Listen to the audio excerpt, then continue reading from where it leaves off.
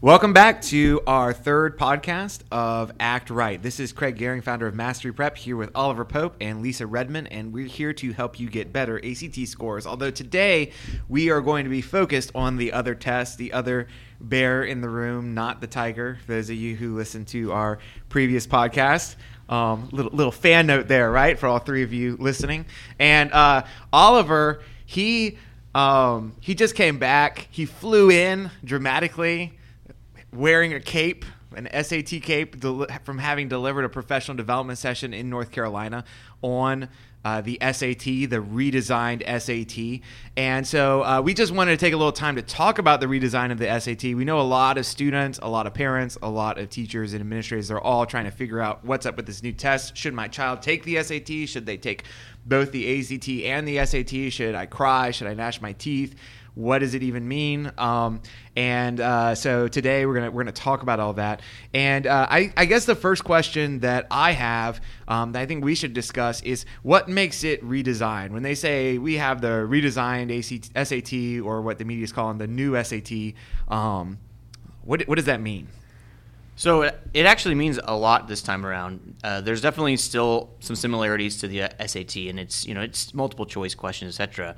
But when you really look at it, it changes a lot of what's happening. So the old SAT, or the previous generation, had 3 scored sections. You had a critical reading, you had a mathematics, and you had a writing section. And they were both scored, or all 3 of them rather, were scored from a 200 to 800 scale. And then you got your 3 numbers, and then you had different parts, whatever. Anyways, well, the redesigned SAT only has 2 scored sections. So what they did, basically at a very surface level, is they took the grammar portion of the last generation SAT and they mushed it together with the reading and to create one score. Is mushed a technical term? Mush is a very technical term. It's in all their technical documents. And what they did, will accomplish the mushing. Yes, they mush is the whole subtitle of the documents, actually. But they mush it together to make it into this evidence-based reading and writing score. It's on a scale of 200 to 800. So effectively, math goes from being 1/3 of the score to being half the score. And reading and writing end up being it's the other half. That's really different from the ACT, where the math score is just a fourth, 25%. So would that seem to indicate that students who are very strong in math should really think about doing the new SAT? So I'm definitely leaning that direction.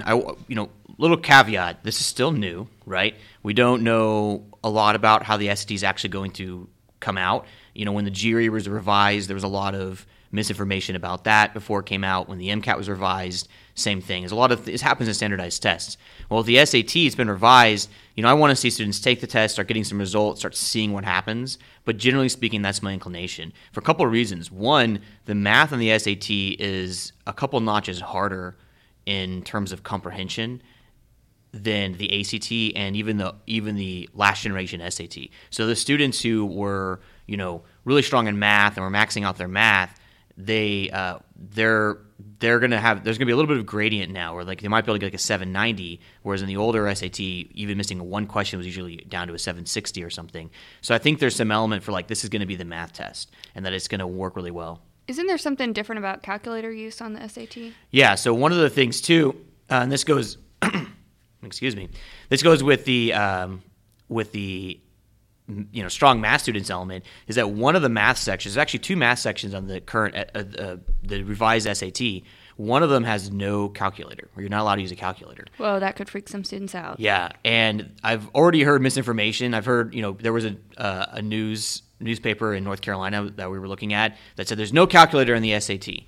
Well, there is. There's a whole section, 38 questions that you can use a calculator, but there is a 20 question section that has no calculator. So again, this is one of those things that if you have kids whose initial instinct is 2 + 2 and we pick up my calculator, that's going to be a totally different world for them.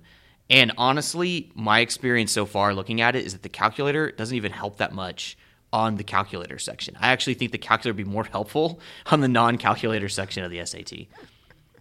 Which is probably why they don't let you have it there. Exactly. They give it to you for the reading too. Well, and so it seems like there may be some advantage. The mushing factor might cause students who are not as strong a reader but pretty good at the math, or very strong in the math, to maybe have a little bit of an advantage on the SAT. I know in the ACT, actually 3/4 of the test depend on reading ability, right? The English test, the reading test, the science test. The fact that only half of the SAT score is impacted by reading could make a difference. Although it seems like, just like before, a lot of the SAT math questions are word problems. They're still requiring the students to read quite a bit, would you say? Yeah, you're never going to escape word problems. Every standardized test to the death of the universe will have word problems on them. Sentient AIs will be doing word problems somehow. But there are definitely a lot of equation manipulations, linear equations, functions, systems of equations on the test. But yeah, word problems still exist. How much they impact the student compared to the last generation or compared to ACT, I still haven't got a handle on that, but they're definitely present. Okay. Let's talk about for a moment the other side of the moon, the other side of the SAT test, the English, the verbal part. Now it's not called verbal anymore. It's called It was never called verbal. It's never called verbal. What is it called? It's called. Well, this is called the reading test. It's called reading. Well, the combined is evidence-based reading and writing, which is a mouthful. So reading for the one quarter, one half. EBRW. There you go. Yes, it's a nice acronym. And the other one's called the writing and language test, which let's call it writing, just for the sake of sanity. Yes, but it doesn't involve the student writing things. It involves them proofing and editing. Right. And that's a slight, I guess, maybe a leftover from the old generation. The old generation, the writing test included grammar and an essay. Now the essay is totally separate from that score. So it has no effect on your 200 800. It's its own little entity, kind of like the ACT. But the writing section is, grammar, composition, that sort of thing. Now, when I was in high school, everybody who took the SAT, we were all, using our flashcards and studying a lot of vocabulary because it was tested very explicitly on the test. Is that still the case? No. So the reading test, well, yes and no, right? First of all, vocabulary always helps reading comprehension. That's just a fact. So if you can study vocabulary, you should study it. It just makes you better reader, better thinker, just in general, right? But the last generation of the SAT actually had questions that would say things like, blah, blah, blah, blank, blah, blah, blah, right? And then you would have an answer choice. Just like that. They would just say blah, blah, blah. Is blah, blah, blah also a technical term? Yeah, blah, blah, blah is very technical. Blah, blah, blah, mush, blah, blah, blah. It's actually Welsh, so it's really complicated. But then the answer would say, like choice A would say, succinct, and choice B would say verbose, and choice C would say scintillating or something, right? And you have all these words, and students would be like, oh my gosh, I don't know what's going on. So that's all gone now. You don't have those sentence completion, fill in the blank kind of questions on the SAT. Instead, though, you do see a lot of what they call word and context questions. So they'll say in line 1, what does the author mean by the word direct? And so the vocabulary isn't necessarily challenging in those questions typically, but they're definitely comprehension style questions where you have to be able to understand how a word's used contextually. So yeah, it sounds like it's more about using context clues for that kind of vocabulary test. Yeah, don't go get flashcards with the word direct on it. Yes. Like that's not going to be the way to go. Our strategy on the ACT reading test is to have students, because of how much they have to read in the very short time span that they are given to read the reading passages on the ACT, we recommend that students spend some of their time focusing on where can they find information so they can go back to it very quickly. While they're skimming through the passage at the front, they're focusing on what they need to be able to scan back and find the answers that they need. Is this the same strategy valid, do you think, on the new SAT? I don't, again, it's still new, but I really don't think so. And there's some fundamental reasons why. So I don't want to get too geeky here, but when you look at the ACT. Yes, you do. Yes, geek away. I do want to be geeky, but I'll try not to get too geeky. So when you look at the ACT, you have about 8 minutes to do a passage. It's about 900,000 words or so with 10 questions, right? 8 minutes to do that much, it's a lot. When you look at the SAT, the passage length's a little different. You can't quite tell if you just look because I think the font's like a font size bigger or something. But they have about 750 words, and you'll have 10 to 11 questions, but you have 12 minutes to do it. So first of all, that's luxurious. Yeah, that's luxurious in comparison to the ACT. It's 50% more time, right? And you put it in that perspective for a little bit less reading. And there's some other little like wrinkles into that I won't go into just now. But basically, you've got a lot more time. But the other catch to it is two parts. First of all, you look at the ACT, it's something like 40% of the questions will give you a line reference, right? And then maybe another 10% will just be what's the main idea or something. There's not that many of those on the ACT. On the SAT, if you go through what they've released, like their practice tests, almost every question is either about the whole passage or it tells you where to go in some fashion, like which paragraph or whatever. So really, remembering where stuff is just isn't important. And the other thing, which is, again, getting into the weeds, is most of the questions, it seems, a good, I don't know, maybe not most, but like a high percent, like 20 to 40% of the questions are about big picture ideas, or they're about the purpose for things. Why did the author use the example? What was the reason for this analogy? That sort of thing. And so those are way less about can you find it, and they're way more about did you process it.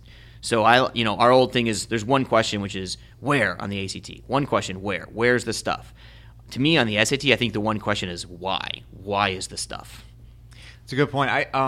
So you're saying that on this reading comprehension test, you actually have to comprehend what you read. You have to comprehend just a little. It's incredible, right? It's just incredible. What a crazy idea. Upending the standardized test world. I want to just piggyback on that concept of vocabulary. Vocabulary is actually a very essential part of what makes up a reading level. And, to the bookworms go the spoils on any of these tests, SAT, ACT. They're never, as long as the test is in English and requires comprehension, the students who are strong readers are just going to do much better. If you're listening to this podcast, God bless your soul, and you are like 6 years old because you don't know how to operate an iPad and you downloaded us, you should start reading right now and just read as much as you possibly can, and just imagine that every book that you read, you are like, it's like money in the bank for you. And the only way to get better at reading is to read, and reading is not something you take a crash course on. You can't do a test prep course on it. The only thing that you can do to get better at reading, which is the main lever for improving score outcomes on the ACT and on the reading portion of the SAT test, is getting better at reading. You gotta read. So also read, and we should also read. I wanted to say. I would also like to say read. So great. Now, on a more gossipy note, why do you think the SAT did this redesign? Like, what do you think was their motivation, or what's going on? What's going on there? I'm actually curious about that too, because when I took the SAT, it had also just changed. I remember it being the first year of the new SAT, and so now it's changed again. So I'm wondering what is with all the constant revamps. And I also had that. I got in when I took the SAT right before. Me. Like I got that 1600, and I just narrowly avoided taking that writing one. test and the new one and all that. I like how we just dropped. I just got a 1600. I just dropped the 1600. You saw that? So I got a perfect score, so I didn't have to take the yes. Take the new one. That's how I roll, Oliver. By the way, I got a 1600 on the That's a perfect SAT. score. That's a perfect score. Great. For the record, I don't remember what I. Yeah, but there was an awkward period though where you tell someone I got a 1600 and they're like, out of 2400, you're the owner of the company. I just wouldn't even say that. Just keep it on the DL. Just talk about the ACT. So that's a really good question. So I don't, there's a lot of like inside baseball politics type stuff that goes on with standardized testing, and it's funny because they're nonprofit companies, and you think of them as these, you hear the word nonprofit, you often think, oh, they're feeding starving children, and they're helping people out, but they're still interested in market share, and so there's this big piece where like they want people to pay for the SAT and buy the SAT. Maybe they think they're the best test. Maybe they just they want to all keep jobs. I don't know. But there's an interest in that. And the ACT is for a long time, maybe even the past, I don't know, probably 10 years or so, been really gaining in popularity. And it was a long time. It was a pretty regional test. The ACT used to be mostly, the Midwest and, some of the South and that sort of thing. But really what's happened now is ACT has done a really good job of marketing itself across the country, and people have been really liking it, and states have been adopting it for accountability. Schools have been starting to use it, now universally. Students have been gravitating towards it. I even have advised a lot of students to just take the ACT because it profiles for them really well. And I think the SAT is looking to basically get its market back. And so it's working really hard and moving really aggressively to get states to start using as a accountability test. It's working really hard to get students to get on board, and I think there's a big piece of that. That makes sense. And it's kind of made some news, it's rare. Like, we're in this little world of test prep and we're obsessed with tests and standardized tests. It's rare to see, on the front cover of the New York Times or Time Magazine, standardized test bubbles talking about how the SAT is being redesigned. But it impacts a lot of students. I think what's interesting is that just about every person that I meet has some kind of ACT or SAT story. Either they took it or their kids taking it, or it's a part of the whole American consciousness is this whole concept of we test and we drown our children in these bubble sheets, and like that's just a part of life. Live with it, kids. So I think that this redesign has made some waves, and I definitely agree with you, Oliver. I think they're trying to pick up some market share and remain relevant. The ACT has really become the most popular test in the country, and I think that they want to catch up. So that's all the time we have today talking about the SAT. Yes, Lisa? I just want to point out that I broke the streak. I did not hit my microphone. That's not 3 out of 3. It's not over yet. It's not over yet. Third podcast with no striking of the just hold your hands up microphone. like this and just rotate. That's all it takes. Just This is saying. mic mastery. 1 point for me. Okay, that's true. Okay, Lisa wins. So that's all we have today. That's the result of the podcast today. Lisa wins. She did not hit her microphone. And furthermore, we got to talk to Oliver and hear some about the new SAT test. Next podcast, we're actually going to be talking with Chris Gilliland, who is our manager over implementations in North Carolina. And he's going to be talking about how schools in North Carolina have taken some innovative approaches to getting ready, helping their students get ready for the ACT. And I think that no matter whether you're a student, a parent, or a teacher or administrator, there'll be something for you in this next podcast. So until then, thank you very much. This is Craig Gehring with Oliver Pope and Lisa Redmond signing out.